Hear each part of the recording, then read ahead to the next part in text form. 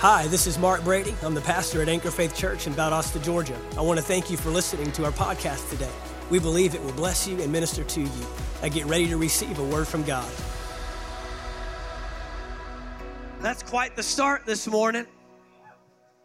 We get you rallied up a little bit. Amen.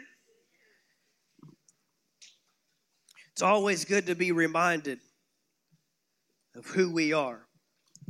It's always good to be reminded of what has been accomplished, what God has done.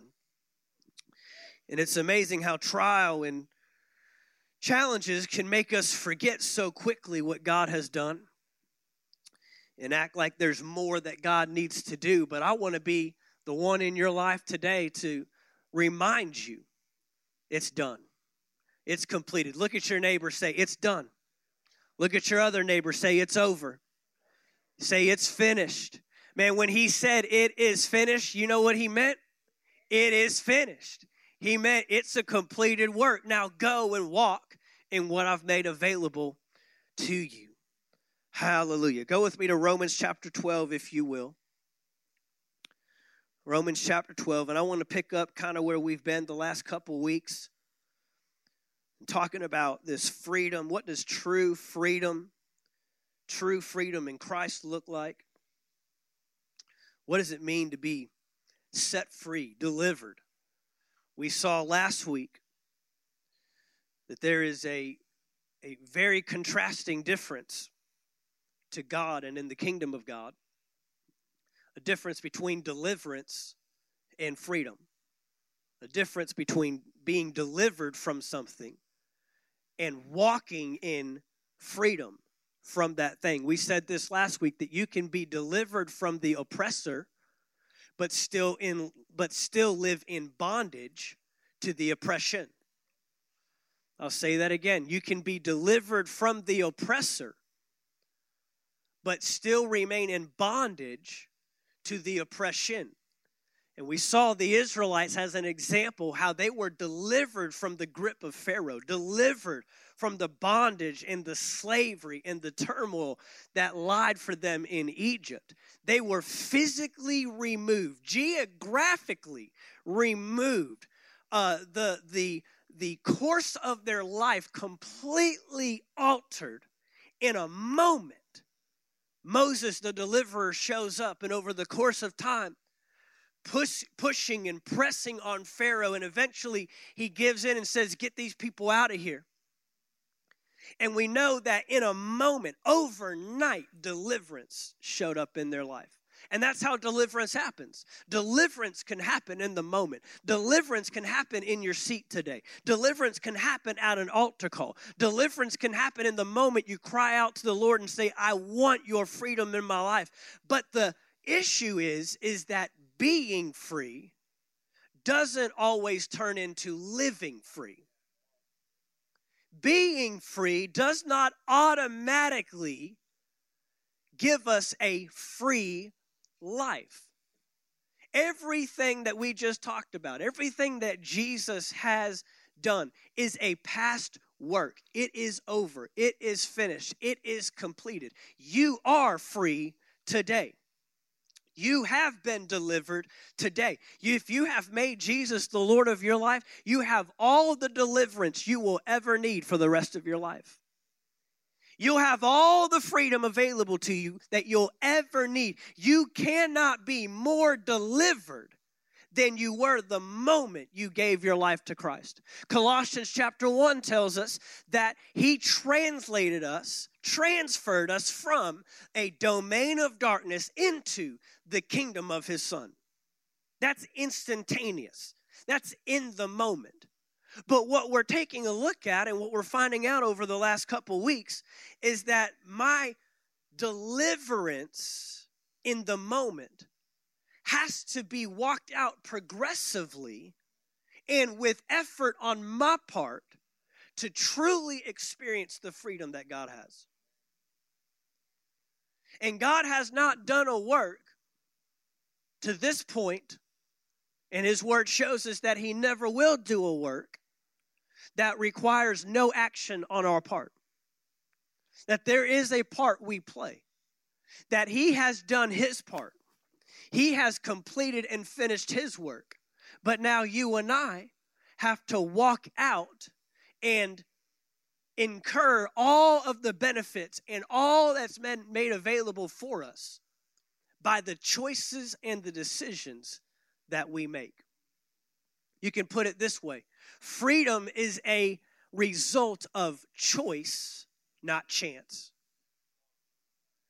True freedom is obtained by choice, not just by chance. God didn't just handpick a few people that he was going to free and deliver and remove the bondage from, and then others are just going to have to struggle for the rest of their life. And some will see some level of freedom, but not complete freedom, not freedom into. No, he has made absolute, complete, total freedom available to every single one of us. But we find ourselves oftentimes waiting on God to do something else when it comes to the freedom we want to experience in our life. It could be freedom from an addiction. It could be freedom from a past. It could be freedom from a relationship, freedom from a viewpoint, freedom from how we see ourselves. It could be freedom on any level that you may need. We saw last week in Galatians chapter 5, Paul opens the chapter and he says, it's for freedom that Christ sets us free. And then he gives this admonishment. So don't go back to the yoke. Don't go back to the bondage you once had. Now, why would a free person end up back in bondage? Why would Paul even have to say such goofiness, such silliness, such a ridiculous admonishment to someone that has experienced freedom from a bondage, from slavery? Why would he have to throw in there, oh, but make sure you don't go back to that? And we found out last week is because freedom comes with a responsibility. That freedom isn't ultimately free. That if we're really honest about it, sometimes freedom will demand more of us than slavery did. Freedom will impose more restrictions on our lives than slavery did. And so it can be easy to desire freedom in bondage, but then when you become free, start valuing bondage again. And you're looking at me like I'm crazy, but the Israelites, when they came out into the wilderness, what did they start saying? Back in Egypt, we had food. Back in Egypt, we had somewhere to lay our head. Back in Egypt, we didn't have to fight all these battles. Back in Egypt, well, all of a sudden, we forget about the taskmaster's whips. All of a sudden, we forget about the harsh labor. All of a sudden, we forget about being under the thumb and under the rule of the Egyptians. All of a sudden, we forget about all the turmoil and the challenges and the tests of slavery. And now we start highlighting all the stuff we did have. And we do the same thing. We experience freedom, but now the responsibility of living in that freedom becomes more demanding and adds more weight to our life than we had in slavery. And now bondage looks better than freedom. Now slavery looks better than walking in the utmost liberty that God has made available. That's why Paul has to talk to this group and say, make sure you don't go back to that yoke. There will come a point where freedom will demand so much of you that it will feel like slavery was better. And you're going to have to fight that off intentionally. And you're going to have to remember that freedom in Christ is far better than slavery in darkness. Your former life held nothing for you. Your former life was not something ever to be desired. Your former life should never be regretted walking away from. Your former life should not be more attractive than your future life. Your former life should not be more attractive and desirous than the future life that God has for you. And so we kind of ended here in Romans chapter 12. We kind of had a jumping off point, and we're going to connect it. In Romans chapter 12 in the New King James, it reads, I beseech you therefore, brethren. Everyone say brethren. So that means we're writing to believers. We're writing to church folk. I beseech you therefore, brethren, by the mercies of God, that you present your bodies a living sacrifice, holy, acceptable to God, which is your reasonable service. Verse 2 says, and do not be conformed. Everyone say conformed. Conformed to this world, but be transformed. So he says, instead of conforming to what's around you, be transformed, be changed by, here it is, the renewing of your mind, that you may prove what is that good and acceptable and perfect will of God. Verse 2 says, do not be conformed to this world. If you remember, we ended last week. We started in Numbers chapter 13, where I took you to the point where the Israelites are on the verge of going into the promised land. They actually send in 12 spies, and they get to see this promised land, this Canaan land, right up front and close. Everything they've been hearing about, everything God has promised them, now they're going to see it tangibly. You would think that would only cause excitement to grow. You think that would only cause them to even more so want to go into this land and take it. But they also saw giants along with blessing. They also saw enemies along with the milk and the honey. They saw a vast land, and a vast land that had so much that they couldn't even contain it all, but they also saw the challenge of trying to live in such a vast land. It swallows up its inhabitants, they said. And then they even took it a step further, and they said, these giants are so big, we look like grasshoppers in their eyes. Now, what would cause someone, just as we saw in Galatians chapter 5, to tangibly, physically put their hands on freedom and liberty and only see challenge rather than blessing? And then, if you go into Numbers 14, they really put on the griping and the complaining. You thought they were bad at the Red Sea. You thought that they were bad when they were believing God to bring water out of a rock. You should have heard these folks in Numbers chapter 14. They actually started calling Moses out. Why did you bring us into this land? Why did you take us out of Egypt? Don't you know how good we had it back there? I mean, you are so confused at this point. Why is that? Well, we ended last week's service by looking at Exodus chapter 1. When the Israelites first showed up in Egypt, going to Egypt because there was a global famine. There was a famine across the land. And because of a word that came to Joseph, you're going to have 7 good years, 7 bad years. And the 7 good years, collect all the grain, collect all the food, put it up in storehouses. Because when the 7 bad years come, people will come to you to get food. So Israel ends up going to Egypt. Well, the Egyptians noticed how strong the Israelites were. The Egyptians realized we're going to get overrun and overtaken by this group. They're multiplying like crazy. They're having kids like crazy. They are stronger than we are. If we go to war, they will surely side with our enemies. So what'd they do? They broke them down in their minds. They broke them down in their thinking. And they did something that Romans chapter 12 talks about. They conditioned them, brainwashed them to think they were weaker than they really were. That's the only reason why a free people, God's nation, a strong nation, would walk into Canaan land and refuse it and reject it. They saw themselves as grasshoppers, even though they were the promised people, even though they were the stronger group. And you know what? The enemy's using the same tactic on us today. How do you break someone down? How do you defeat someone that is stronger than you? You break down their thinking. You break down who they think they are.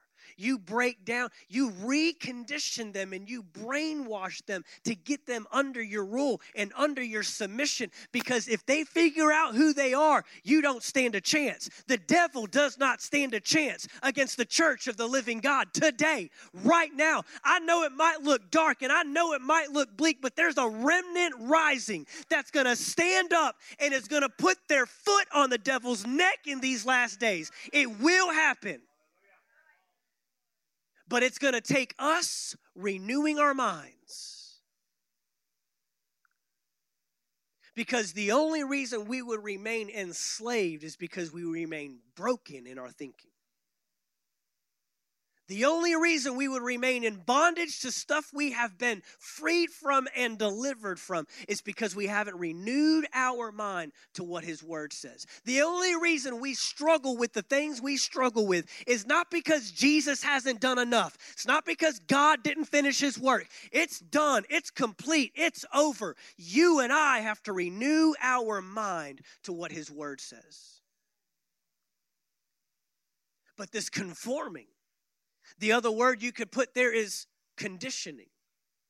Let me show you this in a couple different passages in the Message translation.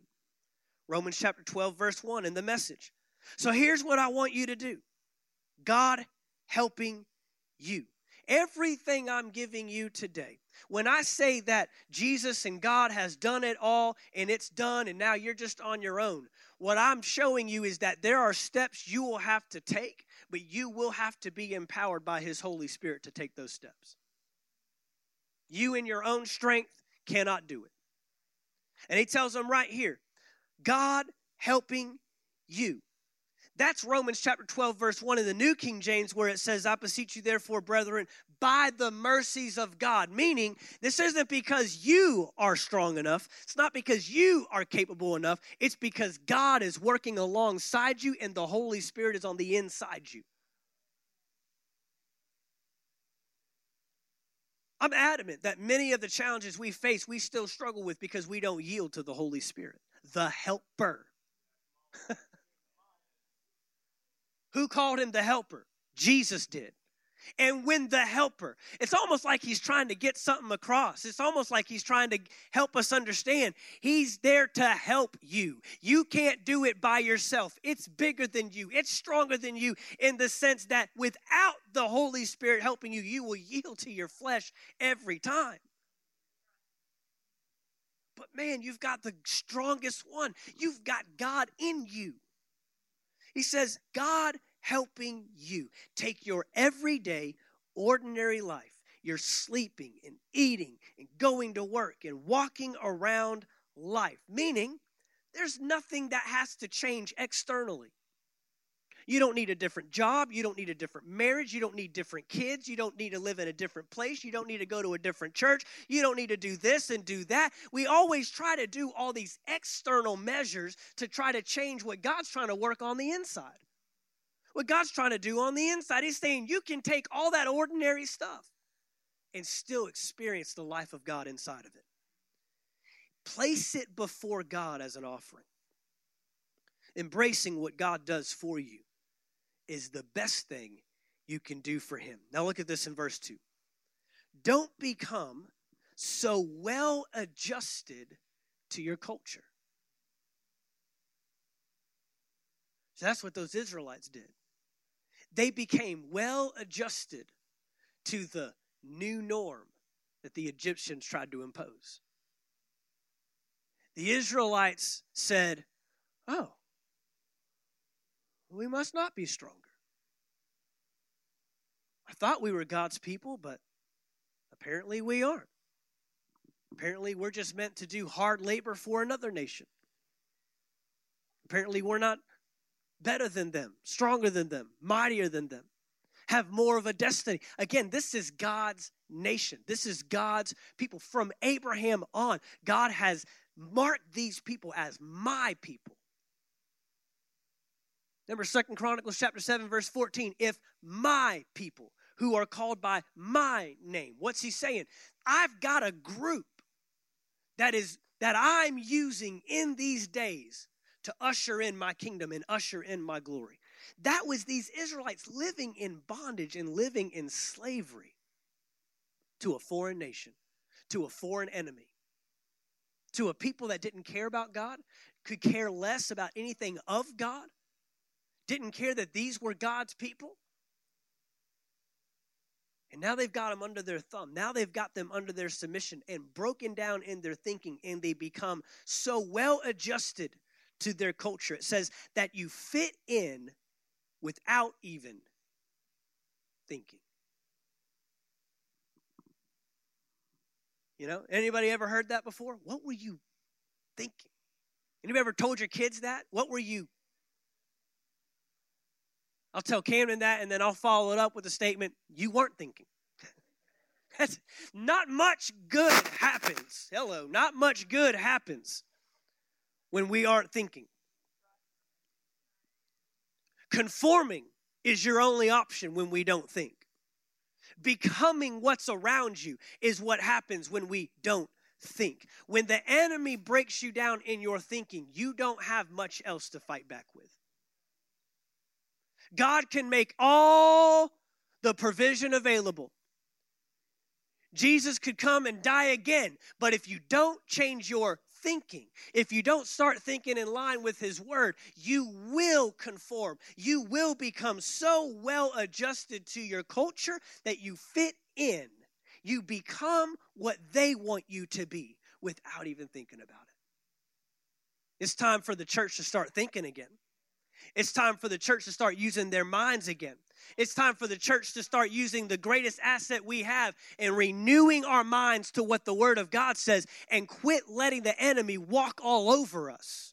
Walk all over us and introducing things like, well, he put sickness on you to teach you a lesson, or you don't need the Holy Spirit. No wonder we're so confused about the Holy Spirit, because the enemy knows what kind of threat we are to his kingdom if we get a hold of the Holy Spirit. If we start living a Spirit-filled, Spirit-led life, he doesn't stand a chance. So no wonder he's so opposed to that. No wonder he wants you to be confused about the Holy Spirit, and he wants you to be focused on tongues and what are they really saying and all this other stuff, instead of just receiving what Jesus said you need to have in these last days.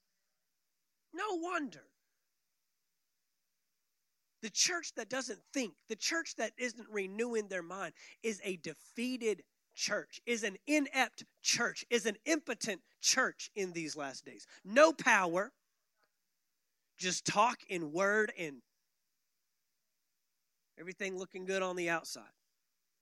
But the church of the last days, the church that he's calling up, is a renewed thinking, a renewed mind church.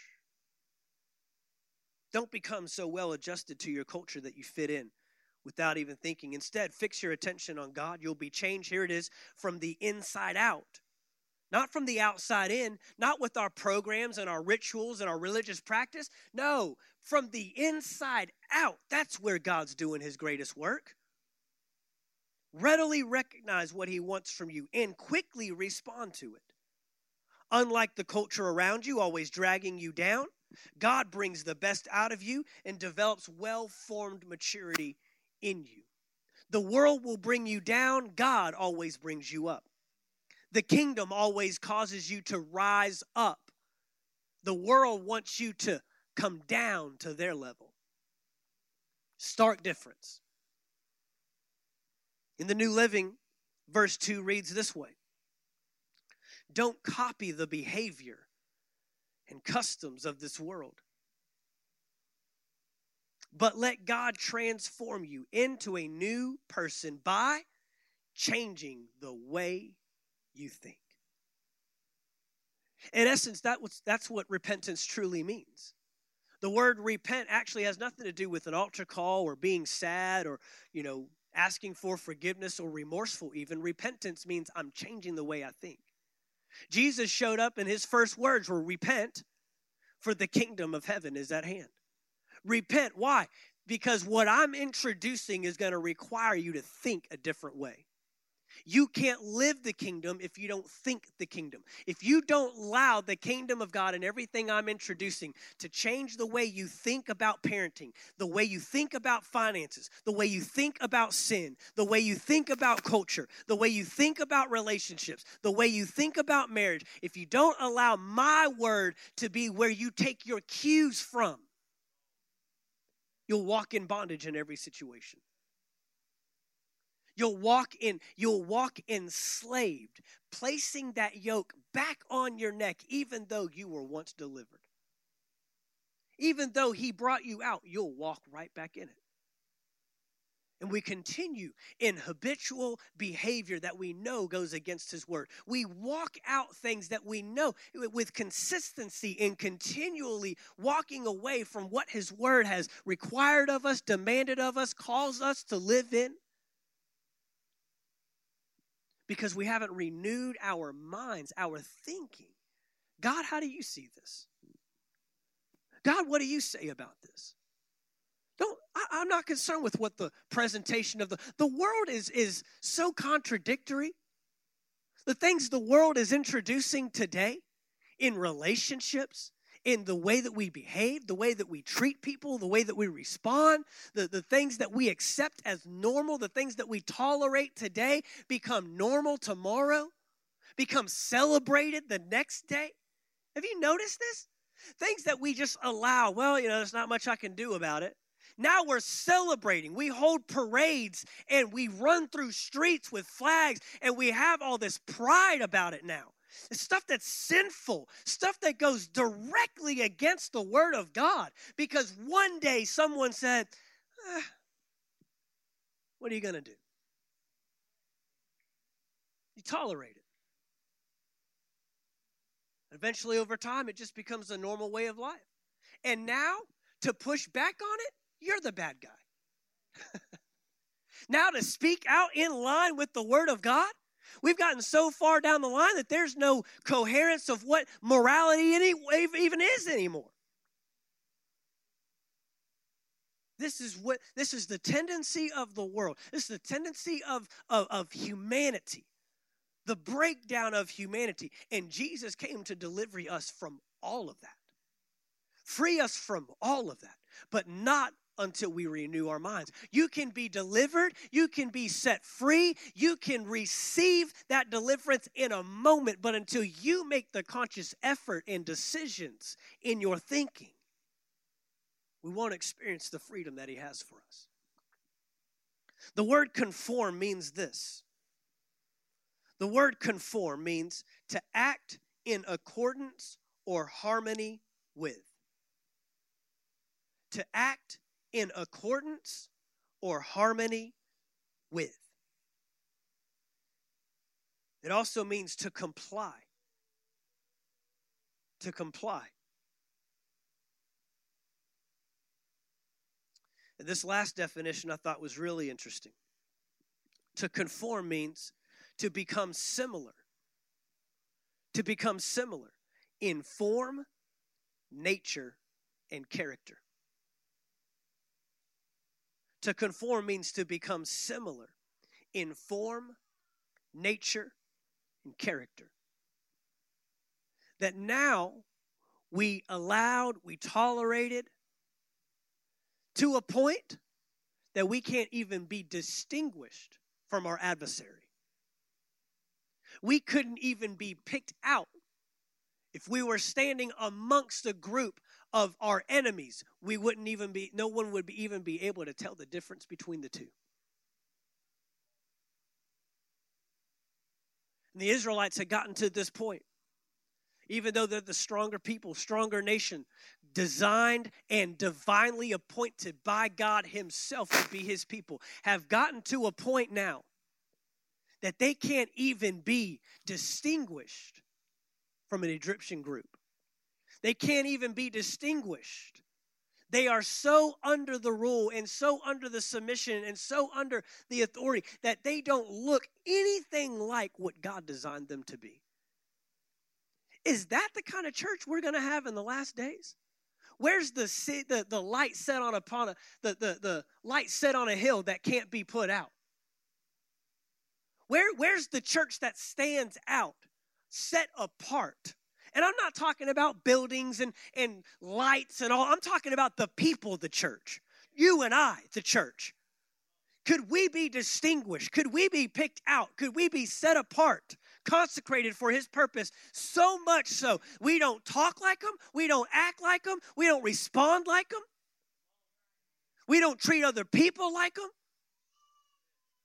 We have to be the people that can be distinguished. We can't become so similar in form, nature, and character. Because here's what's really compromised. If you are constantly changed by what's around you, you hold no power to change what's around you.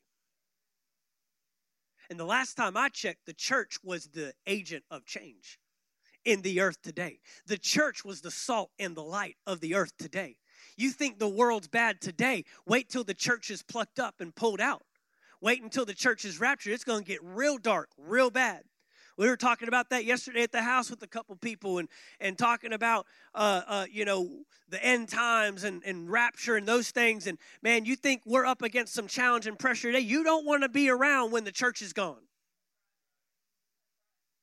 It's going to be real dark because the church is holding back darkness right now. The church is holding back evil. The church is holding back things that the enemy wants to introduce and bring into the earth. You want to make him Lord now. You want to go ahead and decide, he's my Lord, he's my God. I give my life fully to him now. You're not going to have to convince me, twist my arm. It's not going to have to get so dark that I finally give in. I choose to make him the Lord of my life today and then become an agent of change all around me. But when we conform, we become similar. I looked up the word condition. Now, the word condition, of course, it can be used in many different forms. So the word condition that I looked up was the form of to be conditioned or conditioned like, to condition your mind. Anybody, any athletes ever have to go through conditioning? Coach, you do some conditioning with your soccer players? I bet you do. They ain't much use if they're not conditioned. Conditioned to what? Conditioned to run. Conditioned to breathe heavy, conditioned to sweat, right? We were talking about this morning, Pastor Caleb, his kids, we had a lot of fun this past weekend, a lot of stuff outdoors, but he said last night his kids were kind of feeling it. Jada and Ella, calling you out. And he was asking them, well, did you drink enough water? And she was like, well, I don't know that I had any water to drink, to be honest with you. Well, how come you're not tired, Dad? Well, I work in a garage in 110-degree, sweating my face off all day long. I'm conditioned to the heat. We need a church that's conditioned to the kingdom of God and not brainwashed by the world. The word condition means to be placed in a fit or proper state. To be placed in a fit or proper state. It means to become accustomed to. When I become conditioned to the kingdom rather than the world, I become accustomed to the things of God. I become accustomed to the things that God has for. I become accustomed to healing rather than sickness and disease. Come on, somebody. I become accustomed to love instead of hate. I become accustomed to joy in my life instead of depression and weariness all the time. I become accustomed to peace rather than fear. And now I become distinguished. Now I stand out. Now people are asking me at work why I'm not freaking out all the time because of what's happening in the world. I'm not accustomed to fear. Fear doesn't rule my life. I'm not in bondage to that. And I lived that way. It was a horrible way to live, and I don't want to go back. I want to yield to peace in my life. I want to yield to joy in my life. I want to yield to the love of God shed abroad in my heart in my life. But you got to be conditioned to that. To be placed in a fit or proper state, to become accustomed to, it means this, a particular mode of being. A particular mode of being.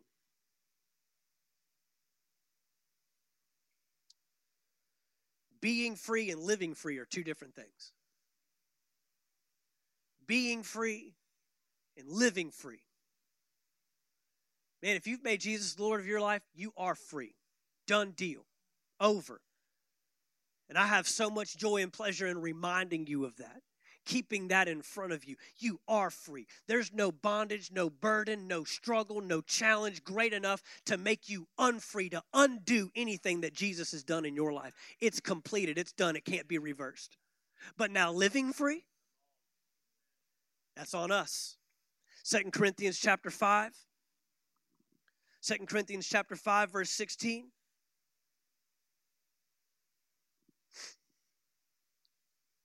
Therefore, from now on, we regard no one according to the flesh. Even though we have known Christ according to the flesh, yet now we know him thus no longer. What's that mean? That means I no longer look at you based on your external and outside appearance. If you have made Jesus the Lord of your life, it's what has been done on the inside that makes you righteous, that makes you a child of God, that now separates you from the world and the darkness. But there is still a responsibility to get what happens on the inside to show up on the outside. But I don't get to judge you based on what I see on the outside. I don't get to judge your life based on what I see on the outside. But between you and God, you have the responsibility of working out your salvation. Now, salvation is that moment. We see that in verse 17. Therefore, if anyone is in Christ, he is a new creation. Not going to be, not if you do then you will become. He is a new creation. Old things have what? Passed away. Behold, all things have become new. That's in a moment.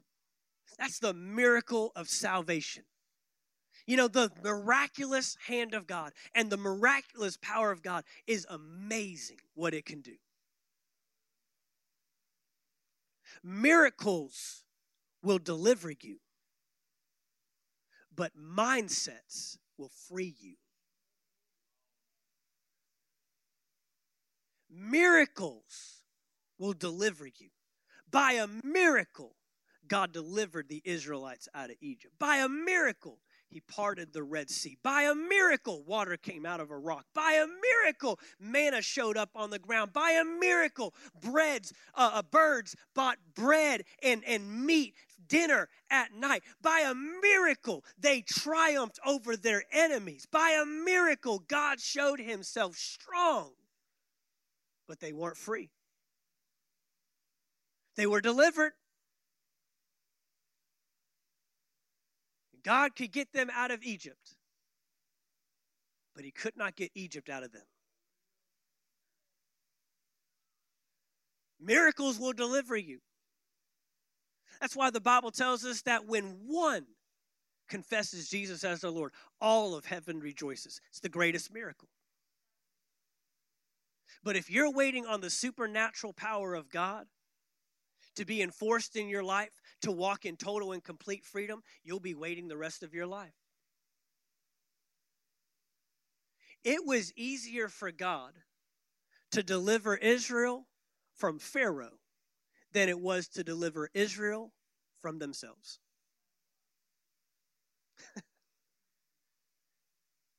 No problem for God.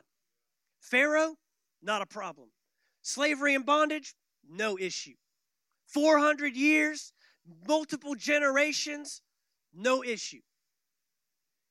Getting them to think like free people, now we've got a problem. Because if you won't put forth any effort to live like a free person, to think like a free person, continue to live victimized, continue to look at your past as if that was better than your future, continue to desire and want the things of a sinful life rather than the things of a righteous and holy life, then you will never walk in the freedom that God has destined for you to walk out. Because in a moment, you can be made a new creation. In a moment, old things are past and all things are new. In a moment, by a miracle, by the supernatural hand of God. But living free, it demands the responsibility of renewing our minds. He goes on to say in 2 Corinthians chapter 6, 2 Corinthians chapter 6 and verse 1. We then, as workers together with him, also plead with you not to receive the grace of God in vain. In an acceptable time I have heard you, and in the day of salvation I have helped you. Behold, now is the accepted time. Behold, now today is the day of salvation. I grew up in the old Pentecostal church where every Sunday the preacher preached fire, hell, and brimstone so hard you questioned your salvation and you thought you were at the altar every Sunday. What I did in the last 7 days must have been so bad I got to get back down there and get my salvation back again. And the little ladies come behind you and they are praying on you, and you ain't getting up until they're done. You don't dictate nothing. When you are at the altar call, you are at the mercy of the tongue-talking, praise-shouting, pew-pushing ladies. You ain't going nowhere until they got every demon off of you. Every spirit has been erased out of your life. They got them all, man. We sing, look what the Lord has done, about 32 times. Yeah.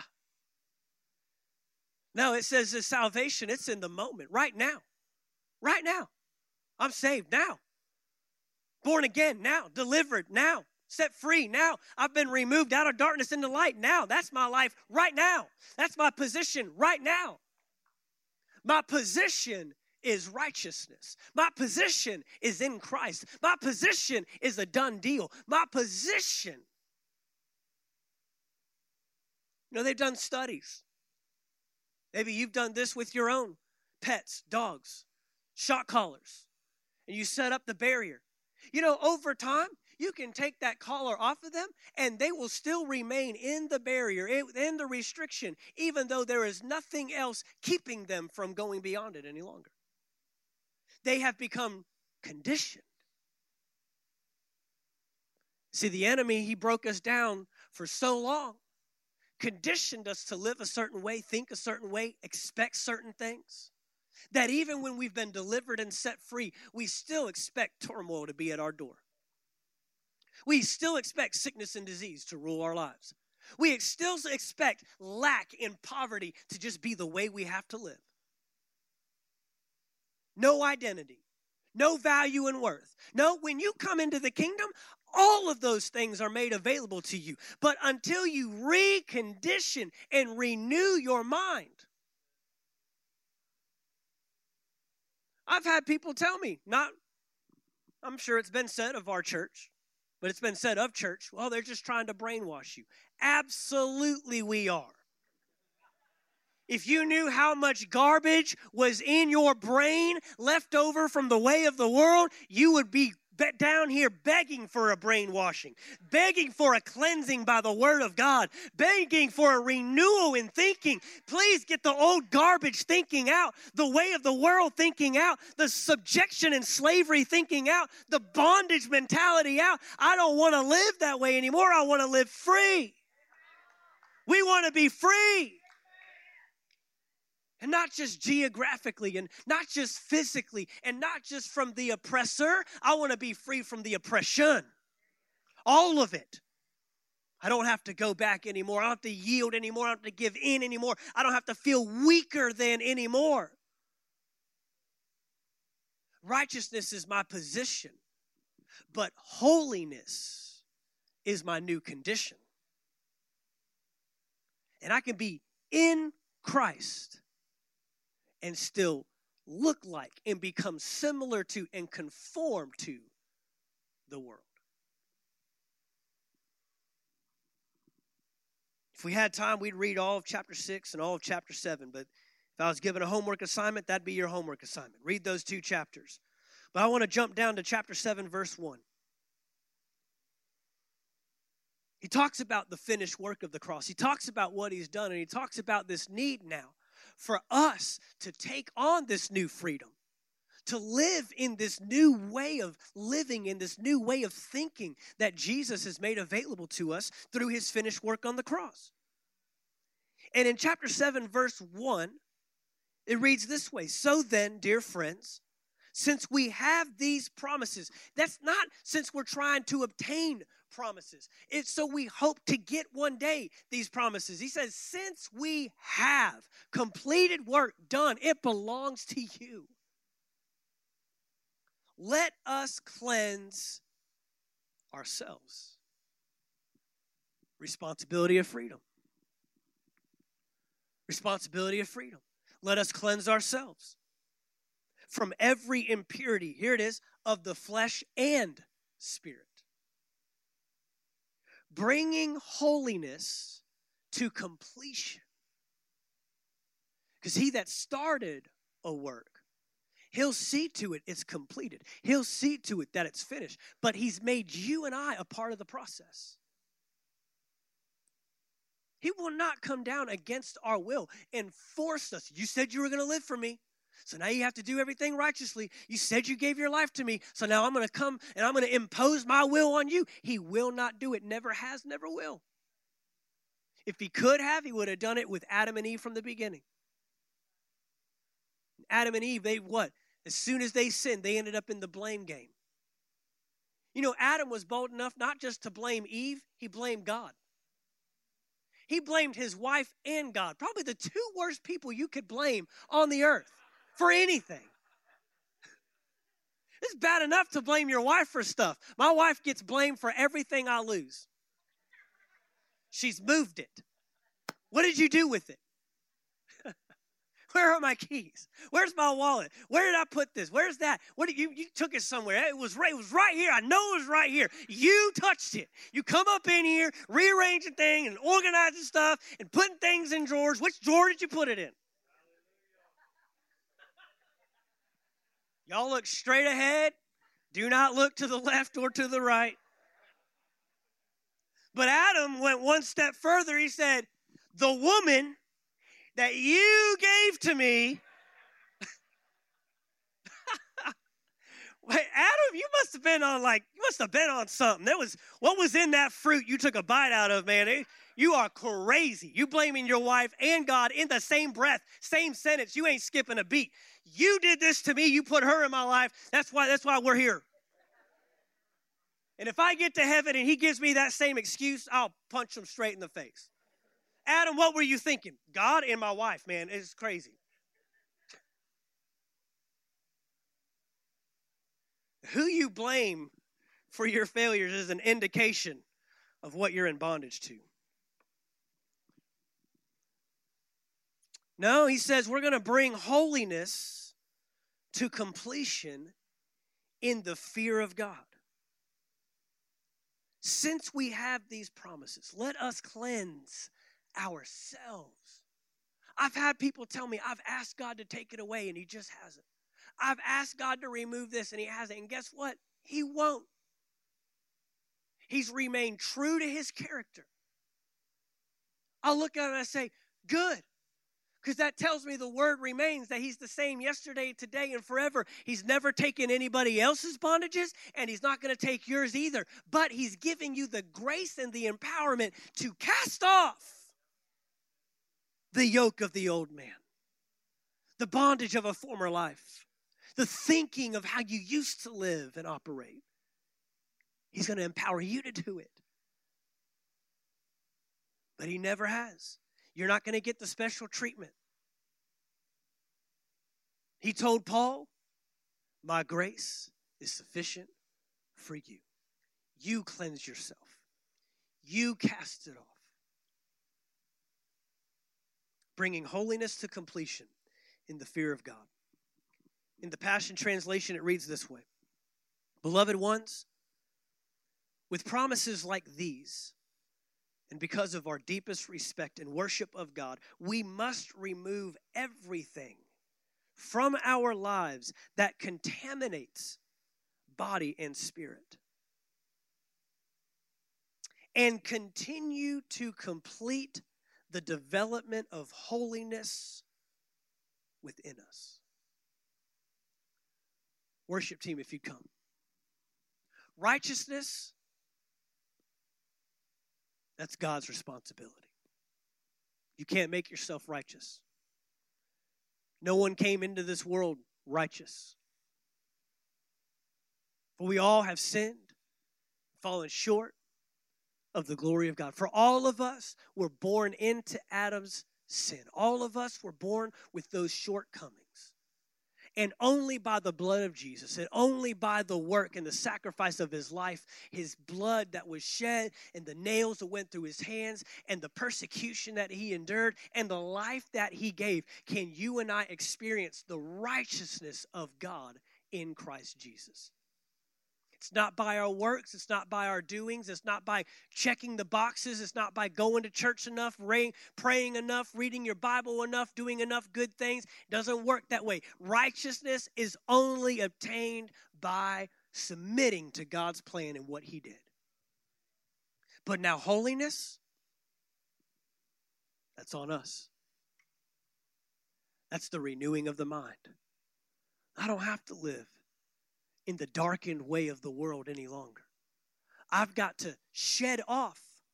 I've got to remove all that contaminates. I've got to remove all that is keeping me from walking out the plan and the purpose that God has for my life. I've got to step in and make conscious decisions, showing true effort to altering my course from the way of the world. The sad thing is, those Israelites, they couldn't do it. They couldn't stop thinking like slaves. Therefore, they always lived at the mercy of Egyptians that were floating in a Red Sea. That even though the oppressor was removed, they still remained under the oppression. Their enemy was floating in a Red Sea. And yet they still lived under the brokenness of thinking that they subjected them to. For 40 years they wandered in that wilderness. For 40 years they wandered as free people in bondage. Is it going to take us that long? The extremely sad part was they never got their thinking in alignment. They died in that wilderness. And God had to raise up a new generation that didn't know slavery, that didn't know bondage, that didn't know subjection, that didn't know the crushing of harsh labor, breaking down in their mentality and in their thinking. Didn't know that. And in Joshua chapter 1, God raises up a new deliverer and tells them, in 3 days, you're going to go in. What that tells me is the turnaround is as quick as I can get my thinking in alignment. Well, I can wander around for 40 years, a free person, enslaved by my past and enslaved by old thinking and enslaved by marginalized mentality, victimized mentality. Or, as quick as I can get my thinking in alignment, I can start walking in the promises of God. Anybody with me this morning? I want to walk in the promises of God. Would you stand with me? Would you stand with me? As just a moment of consecration, a moment of dedicating your mind and your thinking to the Lord. Come on. He says, give me your body. Give me your lives as a living sacrifice. I want all of it. I didn't just want that prayer that one day you came down. I don't want that little act of, oh God, I'm trying my hardest. I want all of it. Give me your mind, he's saying. Give me your thinking. Renew your mind to what my word says. Every promise, every blessing, it's yours. Would you just lift your hands, close your eyes with me, and just say, Father, come on, say this with me. Say, Father, I align my thinking to your word. Your promise is my new norm. I subject myself to your plan, to your purpose, and no longer do I desire to go back. No longer is my past more attractive than my future. And everything you have for me, I will see it come to fruition. I will walk in the promised land with a renewed mind, with renewed thinking, in line with your word. Now give them a shout of praise. Father, we thank you. We honor you. We love you. Thank you for taking the time to listen to our podcast today. We trust you received a word from God. If you enjoyed this teaching, be sure to subscribe to our podcast in iTunes. By subscribing, you'll be sure to receive a new message every week as soon as they are made available. And if you'd like to learn more about Anchor Faith Church, you can stop by our website at anchorfaithvaldosta.com. There you'll find our locations and service times, ministries that are available for you and your family. You can even give financially in support of the ministry. Thank you again for listening, and we look forward to seeing you next time right here on the Anchor Faith Church podcast.